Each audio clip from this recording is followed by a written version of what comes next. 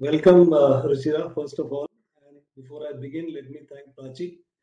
Quite very enthusiastic, and it was well prepared. And whatever you said is absolutely true when it comes to our guests today. And before I begin, Ruchira, let me talk a little about Orange City Literature Festival. This is the third year for us. And I must admit one thing, even in the period of pandemic, it did not stop. Last year also we did it, and we did it as per the new norms of the pandemic, and it was also a very successful event. And this year we are glad that you are also one of the very key speakers who are gracing this particular event. Ruchira, before I begin with my questions, because there are lots of questions I have, but I have the very first question that comes to my mind, like from corporate experience, and then you are getting into the academics, and again you are quite successful, the kind of institute you are affiliated with, and you've been teaching there, creating a lot of young managers, young leaders. So just let me know how this journey began, and from where did you feel like switching, or maybe just shuffling in these two, please. Thank you, Tushar. Thank you also, Prachi, for those kind words. That was a very long introduction, so I was a little worried people would go to sleep, but you were at it, and you, as Tushar said, you were super well prepared. So thank you, and I feel very privileged and honored to be invited today to the Orange City Literature Festival. So happy that I can contribute my insights and my views. So it's a long story, Tushar. I'm going to give you the highlights because, we could stay here all day. So I started my life in a very different field, actually. When I got out of college, I was in advertising for a couple of years. I used to work for a firm called Lintaz, which is now, the name has changed over many, many years. So I don't know I can't remember what it's called right now, but it's one of those leading advertising agencies. Okay. And somewhere along the line, while I was still doing that, I got a call from a consulting outfit. They were doing human resource consulting, and they really wanted a diverse set of skills. And they said, I was a bit disillusioned with this whole notion of selling Pepsodent toothbrushes and pastes, etc. And when this call came, I thought, okay, let's explore it. So I guess the key to all of these little endeavors in my life have been opening my mind to possibilities. Opportunities came my way, and I said, okay, let's think about it. So I got into a space which I knew nothing about, human resource consulting.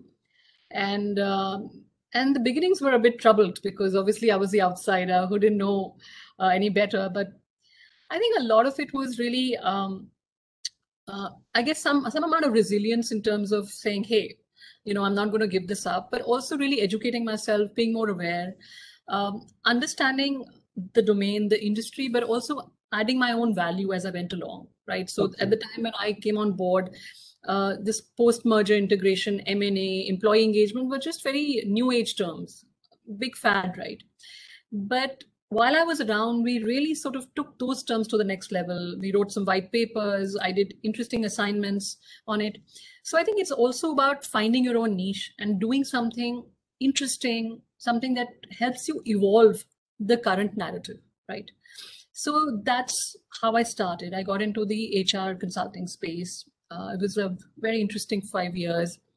Then around the time TCS was going public, and the Tata Group was a client of mine, so I'd met them a few times, and they were looking for somebody who could bring in skills that would help them, let the organization really brand themselves inside out and really also take their people along. So they carved out a new role for me. I became part of the IPO, and I started doing a lot of work overseas after that. So it's just been a interesting journey, right? And I've just sort of moved from one opportunity to another.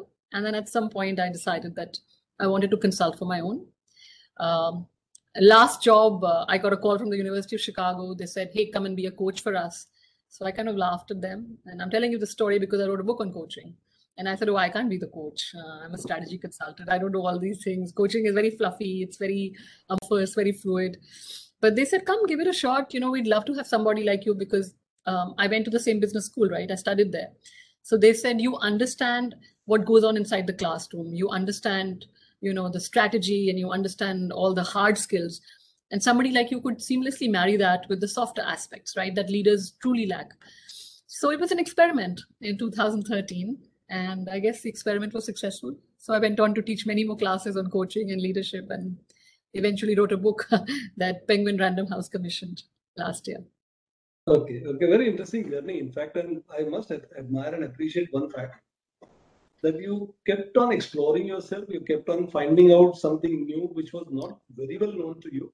You prepared yourself, as you rightly said, then finding the niche area, and then finally getting into the area probably which you are enjoying and doing and working here, right? My next question is more, as you ended your question with a book, right? My next question is definitely on the same thing. What brought you to write a book, and that too on coaching and leadership? That's something which you really wish to know. Yeah, that's why, I knew we'd get into more details, so I wanted to stop short. So 2013, I was working for a large financial services organization. I don't name the firm anywhere. I put it in the book as well. But it was also a time when it was a very turbulent time in my career, when I realized that I wasn't really growing, right? I didn't have any bosses or people who were adding value to me. In fact, there was complete lack of any kind of coaching or enablement. It was not a great place to be. And but I also know what good looks like, because all my years of consulting or being in organizations, I've had great bosses, but I've also had great clients. I've had people who've really taken me along the journey, and I really did not like where I was. And that's the time when the University of Chicago, as I was telling you, called me and said, "Hey, come be our executive coach." And as I was telling you the story, I laughed and I said, "No, this is not for me." But I did go ahead and take it as an experiment. And what I found really, in essence, what is coaching? Coaching is really the act of providing people a lot more clarity, right? I'm going to show you my book just for a minute, because I really gave Penguin a hard time with the graphic, but it's come out okay in the end. Think of this as a really big knot, right? It's a big knot. And given all our lives and all the stresses and everything that's going on, our thoughts become very big knots. There's so much noise in the system. So what does a coach do? A coach unravels that knot, just untangles it, but they don't stop there, right? Even a therapist can give you that. A coach will take you higher, like the arrow shows you. The coaching takes you higher and makes you become a better version of yourself. And that's what I realized when I started coaching a lot of these senior leaders, that I was giving them that clarity. I was helping untangle those knots. And that became a deeply fulfilling experience for me. And then I did that at several other business schools. I started writing about it. I started teaching classes about it. And that really brought me into the coaching arena, where I could marry a lot of the strategy with the people skills and the people priorities. But when we talk in terms of coaching, and then further, my question was related to the leadership as well. So when it comes to a book on coaching and leadership, would you like to highlight something on leadership in particular? Yeah. Well, to be honest, I got a call from Penguin out of the blue, and I used to write a column here for the Mint, Leader as Coach. And so they said it very nicely to me. They said, we have a lot of books in the market which talk about coaching. They give you academic models. They tell you how to be a coach. But we don't have, and there are lots of books on leadership, of course. The market is full of some fantastic books on leadership. This book is at the intersection of leadership and coaching, right? And there aren't too many. I've tried very hard to explore how you, the leader, can be that coach, right? Yes, external coaches are great, but every leader should be that coach that can take others along in the journey, that can enable people. And when you do that, you become an even better leader. That's what the book is all about. That it's about uncommon leadership. It's about making others successful while you make yourself successful. That is the whole premise of the book, and that's really, I think, got a lot of visibility and fame. I got very fortunate to have some very senior leaders, some luminaries across the globe really appreciating it. And this sentiment, I think, has also been very high because during the pandemic, we all know that every leader has had to step up to be that coach, to motivate people, to inspire them, to take them along. So I think it came out at a good time. It had all the right sort of trappings, and I feel a lot of people resonate with it, regardless of whether they're in the corporate world or they're entrepreneurs or even students for that matter. How did you arrive at the title? Because it's quite a fascinating title, very interesting one actually. And yeah, a lot of people laugh. Yeah, actually, this is something which when I read for the first time, I felt like. So what is that secret code would like to share with us? Yes, that's interesting. It's a secret code, but it's in plain sight, right? Uncommon leadership is the act of making others successful while you build your empires and while you build yourself, right? And these people understand that it's not about just those billions or the numbers, but it's also about growing people. And these uncommon leaders do this through coaching, right? Coaching is that secret code that unlocks this uncommon leadership. And what is coaching? It's the act of enabling others through a series of non-directive conversations. And these conversations are really about maximizing current potential and performance as well. Now, a lot of people say, what's the secret in it? You talked about coaching. But that's in the irony, right? We know that coaching is good. We know that coaching is the single most important factor that makes that makes an employee productive and more engaged. Yet, in survey after survey, you'll find that most managers don't coach, and those that do actually are pretty bad coaches. So the whole book really then talks about coaching and how coaching and the why of coaching, and then some practical examples, lots of stories from cricket, from performing arts, from movies, all of that, just to make it more interesting and palatable. Okay. Just one more question related to coaching. When we are talking about the corporate coaches, or you joined as an executive coach, when I compare it to that of the sports coaches, maybe a shorter version of games, maybe a football coach, maybe Yes. behind the scene, there's a lot of hard work that goes on. We see the coach only on sidelines, but that doesn't mean that his job is only to stand there. So how it differentiates when it comes to a corporate coach, as you already been performing that particular role, and the coaches in the sport arena? Maybe you can just tell us the difference and the ways they work. Yeah, so I think you're absolutely right. The principle is the same. In fact, the word coaching, when it came about in the 1950s, it was very interesting, the history. It's from a village in Hungary. Okay. Like the village of Cox, actually. So it was a carriage that they use in the British times. You must have seen those old-fashioned things. It's about taking somebody from one place to another. And then post the 70s and 80s, we started using it in modern day terminology, but for sports, right? Sports coaches, cricket coaches, and football coaches, etc. And then it came to the corporate world much later. But the premise is the same, right? You take people from one place to another. You take them from where they are today and make them more capable, right? Now, the key difference is when we talk about the corporate world, we're talking about giving someone more skills, more capability, a lot more clarity, and a lot of self-awareness. In case of a sports coach, there are two types. You could have the leader as a coach who's with you on the field, like in case of cricket, but there's also that coach who's off the field, right? Who's watching you from the sidelines and encouraging you and doing all of those things. In some ways, that's the external coach for us. Like football is an interesting example, because actually it's the manager who really dons a man, because the leader, the captain, is on the field and he's also playing as much as you are, so he can't give you real-time feedback. But it's it's your manager who's standing there on the sideline and screaming and shouting and telling you, do this better, do that faster. So there are those nuances in terms of the kind of sport you play and the corporate world. And think about the corporate world as leaders that coach and also external coaches that we bring in at certain junctures in our life. When it comes to the relationship between the word coaching and leadership, a good leader becomes a good coach, or a good coach becomes a good leader? Is there anything like this? Or my statement is, you cannot be a leader without being a coach. okay. So if you are a good leader, coaching has to be something that should come to you. If it doesn't come to you naturally, you have to work towards it, because you can't expect to lead people without being able to coach them and take them a notch higher, right? And this narrative has changed over the years. In the late 90s, they started talking about the balanced scorecard, that it's not just about the numbers. You have to look at the processes, the systems, you have to look at your people. And a lot of things started happening around then. Before World War II, our businesses were a little more self-contained, right? In one country, you had manufacturing, sales, etc. After World War II, what happened was that you got a little bit of overseas marketing. You had some, you have some alliances. But now our world is so complicated, so complex, so networked. No leader can have all the answers.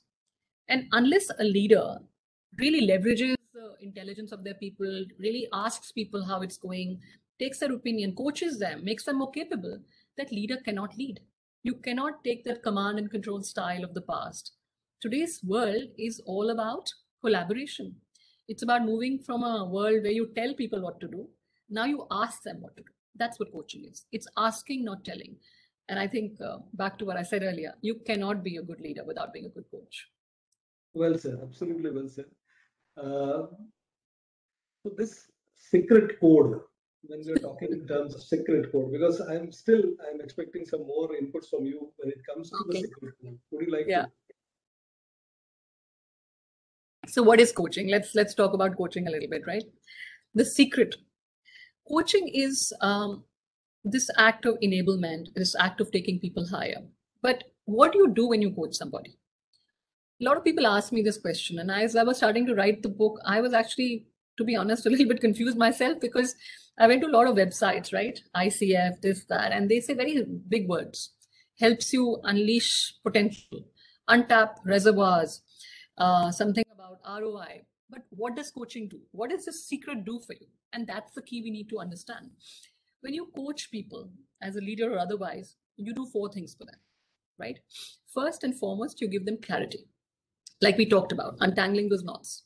You form those knots form patterns, and then someone can see a little bit more clearly. This is one option, that's another option. So people take the decision themselves, but we give them the clarity. The second one is capability. Capability is not just about building new skills, it's also about creating safe spaces for people where they can be themselves, where they can create, they can innovate, where they have no fear of being judged or penalized. That's what a good leader coach does. A good leader coach will really help you untap those reservoirs of creativity. Basically, it's not like saying, hey, Ruchira has been so good, she's such a great professor, you have to teach exactly like Ruchira, right? When you coach, you let people find their own individual style. You ask them those questions so they can figure it out, right? So that's capability. And the third one, which we talk a lot about these days, is consciousness, right? Consciousness is another word for self-awareness. A good leader is a self-aware leader. He or she knows that, hey, I'm not perfect. There are things that I do well, but there are lots that I really could do better. And these leaders are not afraid to ask for feedback. And coaching gives you a lot of that not just the clarity, but also the consciousness, self-awareness. And the last piece, which I use a lot, especially in the context of women leaders, is confidence. You see, sometimes we know we are good. We know that we know our stuff, we are competent, we've got, we've been there, done it. But we lose the confidence. We lose confidence in front of the camera. We know we are good, but we don't apply for jobs because we're scared. What if it doesn't work out? We don't participate in competitions. That's what good coaching does, especially in the case of women leaders, because it's not capability or competence. It's confidence that holds us back, right? So a good leader gives you these 4 cornerstones of coaching: clarity, consciousness, confidence, and capability. Absolutely. But one last thing I should say, since you asked me this question, is you need to create a culture. So that's the last C. 4 cornerstones on a bed of culture. You need to create a culture of coaching in any organization so people can coach and want to coach. You must be, since you see the world, you see so many colleges, you visit so many places, you must be seeing that probably the speed with which people are, embracing this particular thing. It is not with the same pace. You'll find that probably still countries like India, probably this particular culture is yet to be adopted properly. Absolutely. And maybe when it comes to the US, etc., probably the culture is very well developed. Exactly. What difference do you see, and what do you anticipate when it comes to the Indian context? How is it going to? I think it's a very interesting question, and I think we're making baby steps towards getting there. We still have a long way to go, and I think it's a lot of it, as you rightly alluded to, it's to do with our own conditioning, right? You ask a good manager in India, and you ask them, "Do you coach?" And they'll say, "I coach." But ask more, and you'll realize when they say they're coaching, they're basically telling people what to do. That's how we've always been taught.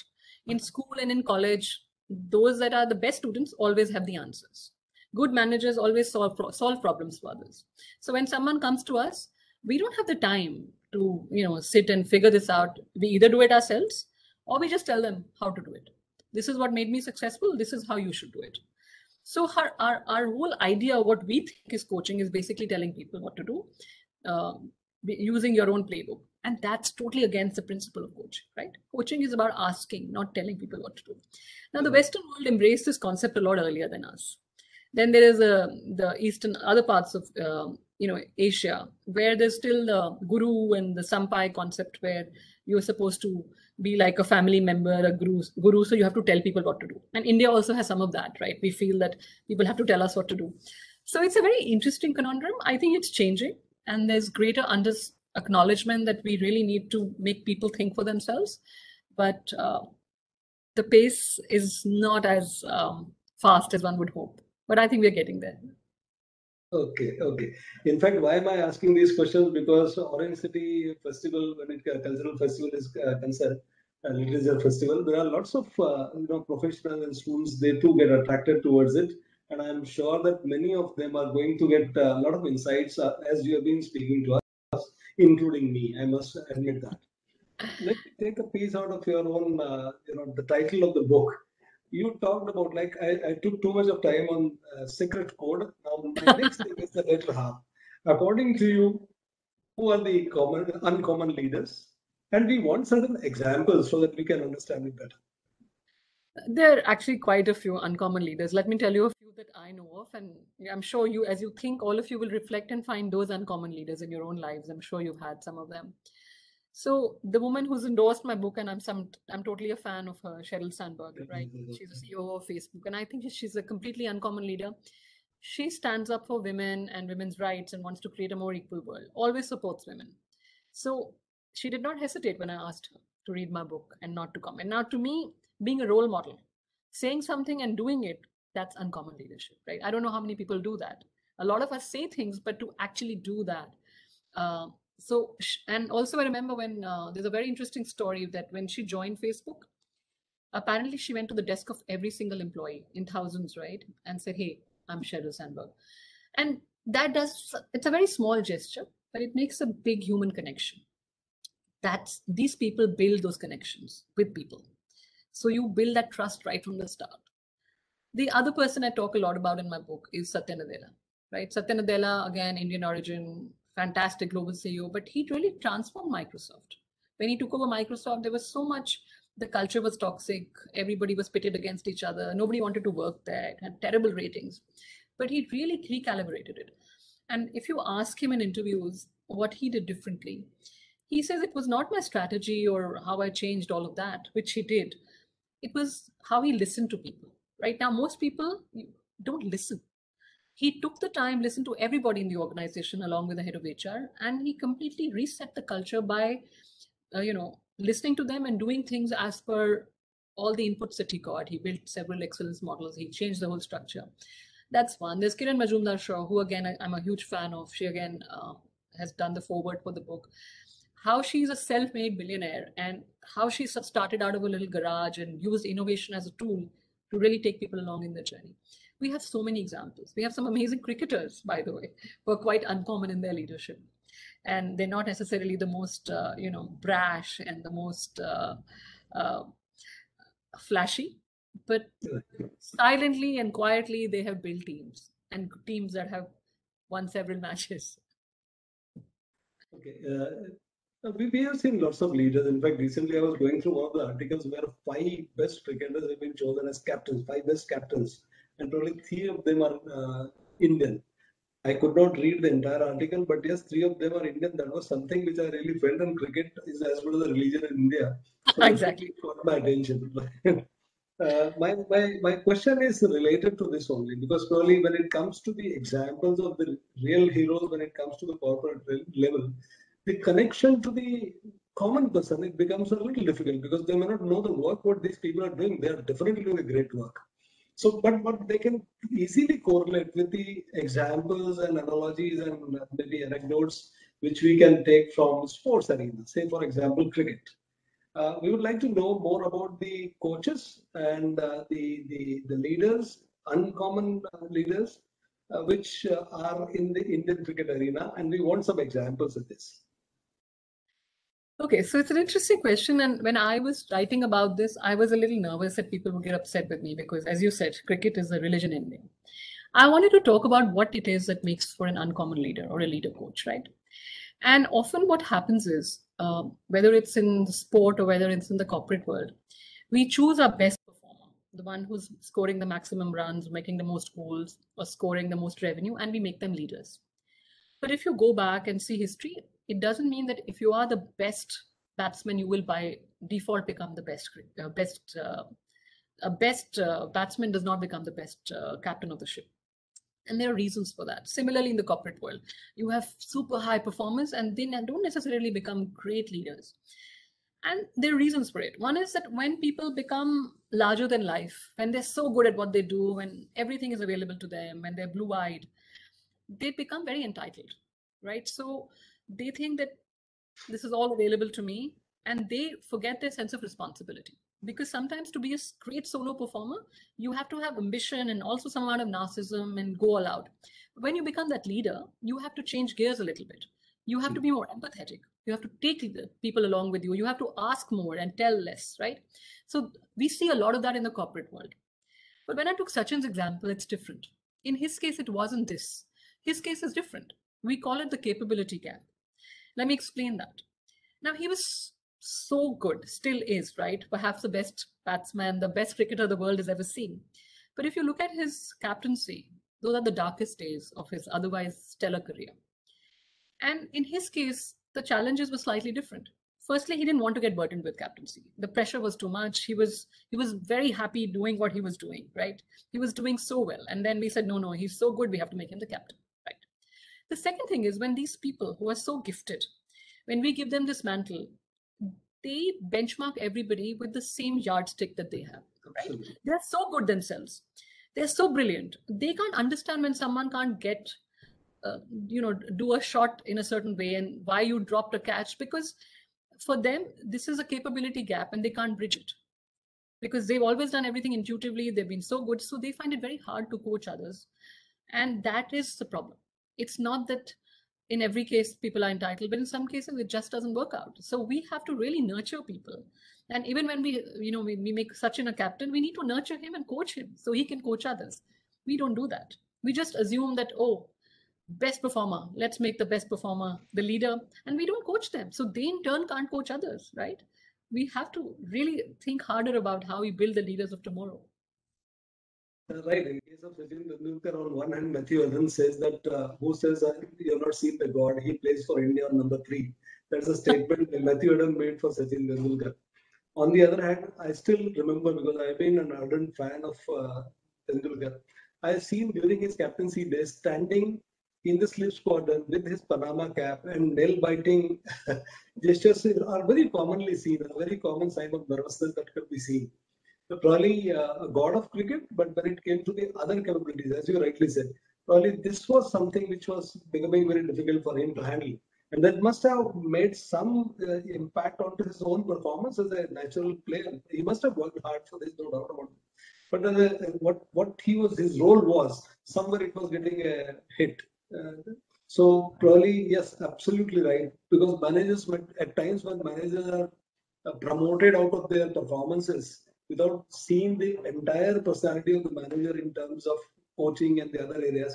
So sometimes the commands are very simple. I can do it, so you should do it, kind of thing. And Yeah. that's what I call as an intuitive people. They feel that if I can do it, you follow the same way and you will be able to do it. Exactly. Absolutely. Right. So when it comes to, say, Mahendra Singh Dhoni, for example, he does not hold the record as Tendulkar has in terms of individual, as an individual. He doesn't, as far as batting is concerned or wicket keeping is concerned. Record-wise, he might not be having very big records as many has, but as a captain, he changed the picture. Absolutely. So, the way See, you've not read my book entirely, but you know that what I've written in the book. But I'm quite curious to read it further, to be very honest. Now taking example of Tendulkar only, because there are many people, they do cite and they tell about the stories about how Tendulkar's one statement or how Dravid's one statement made them to change the stance and change things the way they were looking at it. What do you say? Is it coaching or mentorship? I think in his case, it's mentorship. We worship him, right? He's the darling of millions, and why not? We're so proud of him. But coaching needs slightly a different mindset. Coaching is really about helping people move, as I said earlier, from where they are to a higher plane. And that's hard work. And to be fair, we put that pressure on him. Why can't we just let people do what they thrive at, right? Even in organizations, when somebody is a great solo performer, Can't we find ways to elevate them without giving them those titles and people? The trouble is, in society, we have such a narrow sort of a dimension. We think growth is vertical, and growth is equal to an enhanced title and more people. So it's a mindset that we have to get over it.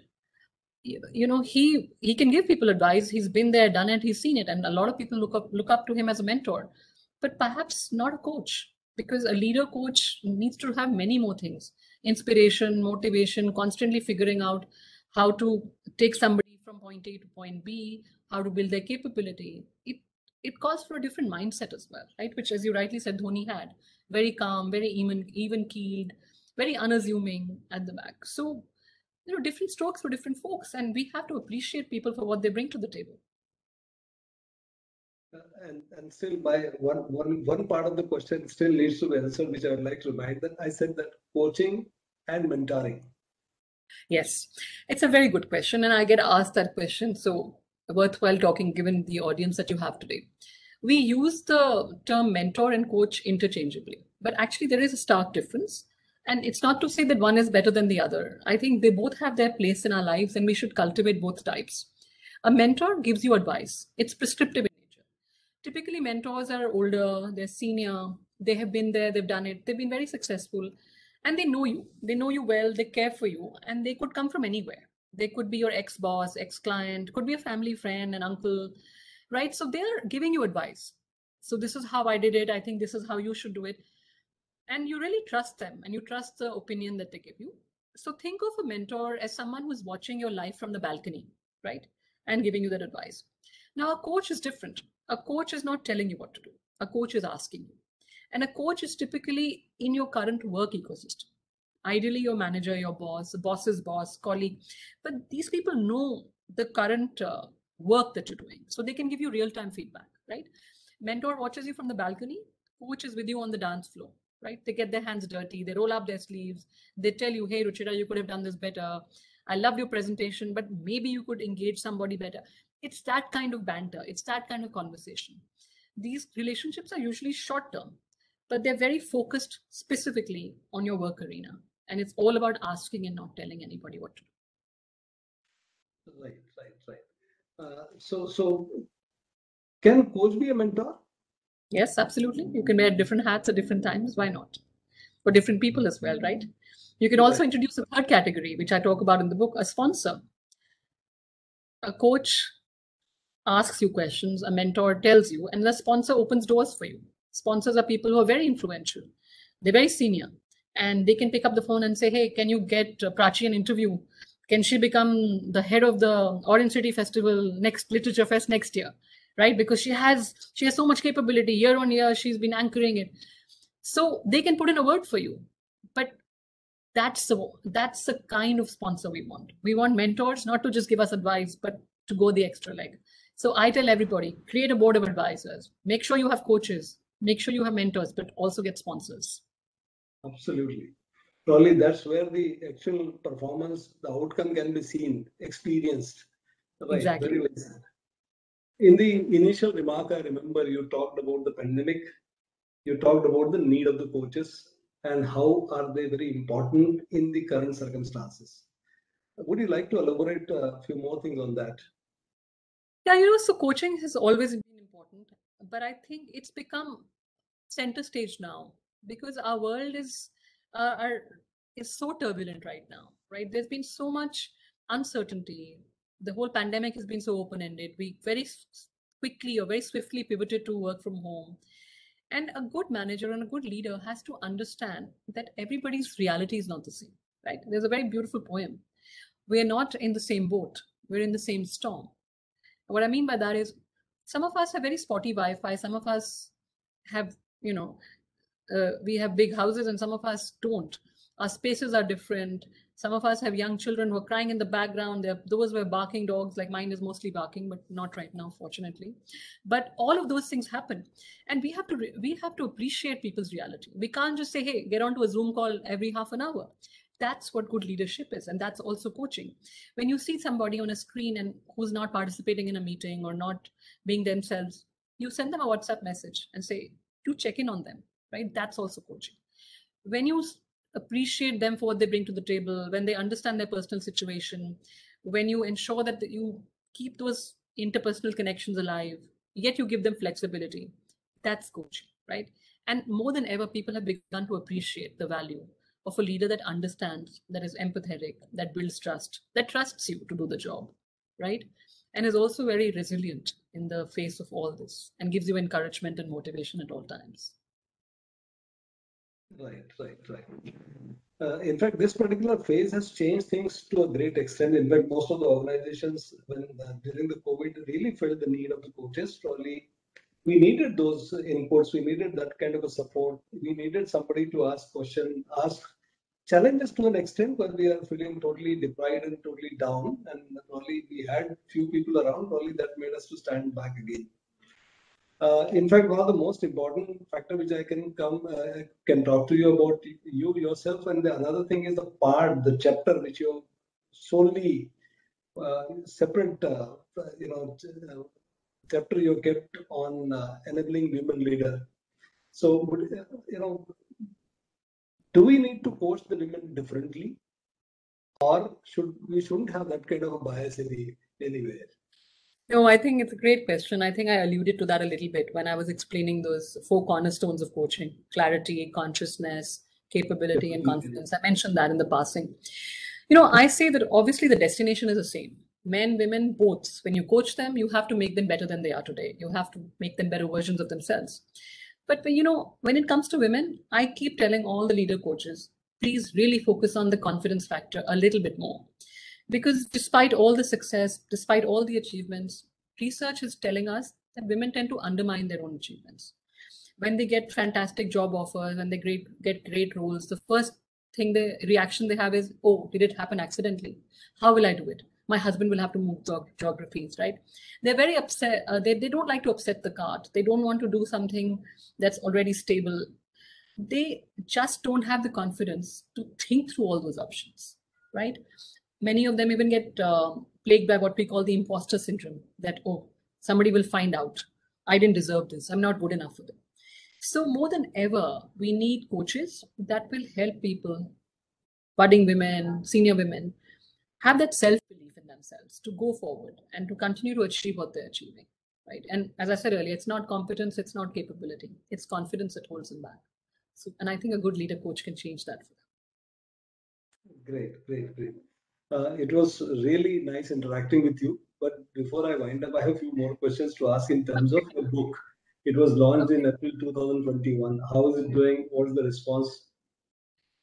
Yeah, so it was an interesting story. Yeah, the book was ready for a while last year, and first Penguin used to keep calling me all the time, "Kab ho rahi hai ready?" All of that, cracking the whip on me nonstop. And then in March, everybody stopped calling me, so I got very nervous. I thought they've changed their mind, but of course, COVID happened. All the bookshops had shut.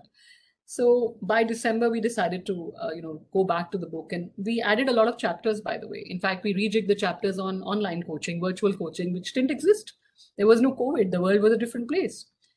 So when the book released, it has released in phases. It started in India in February, and then we released it globally in the US and Europe and other places. It was #1 in France, first time a non-French book for like 10 weeks.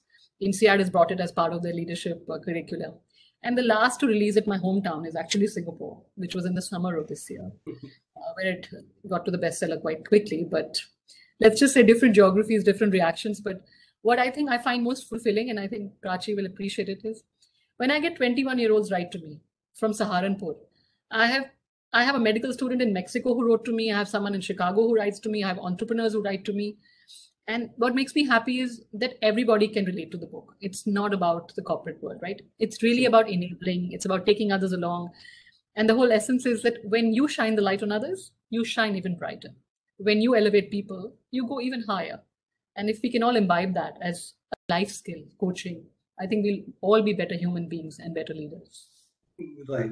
In fact, these words were very essential. Reason being, as I said, that Orange City Literature Festival is definitely endorsed and seen by many, attended by many, and mainly they are students, they are professionals, and definitely people coming from literary world, or their interests and hobbies are lying there.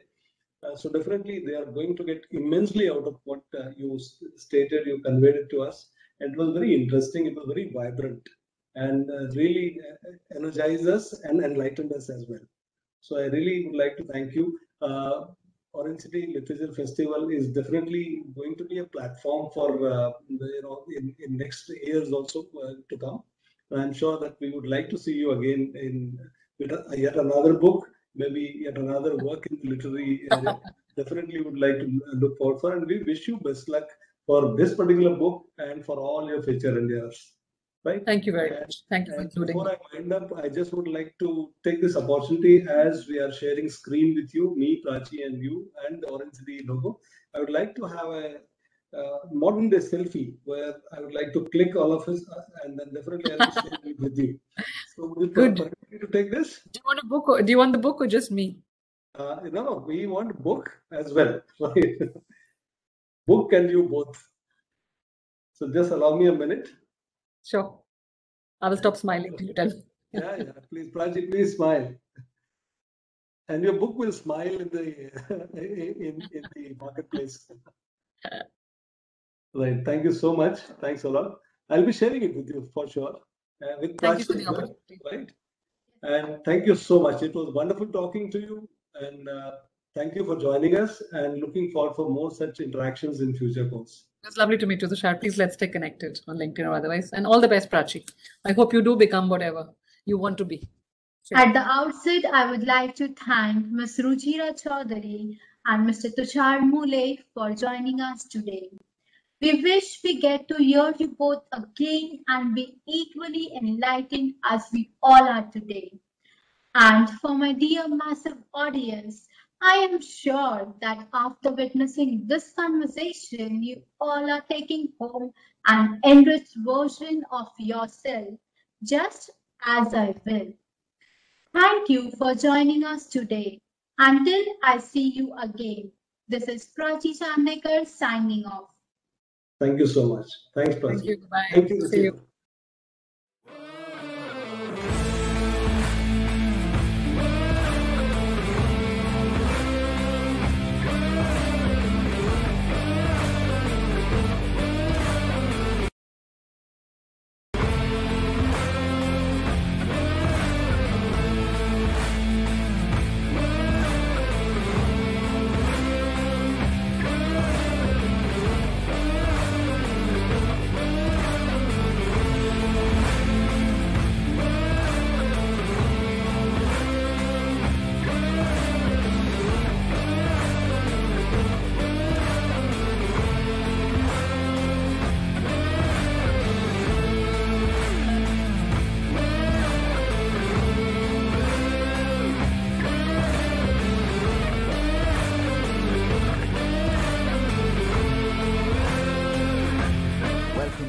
To Rise Group, a vision beyond.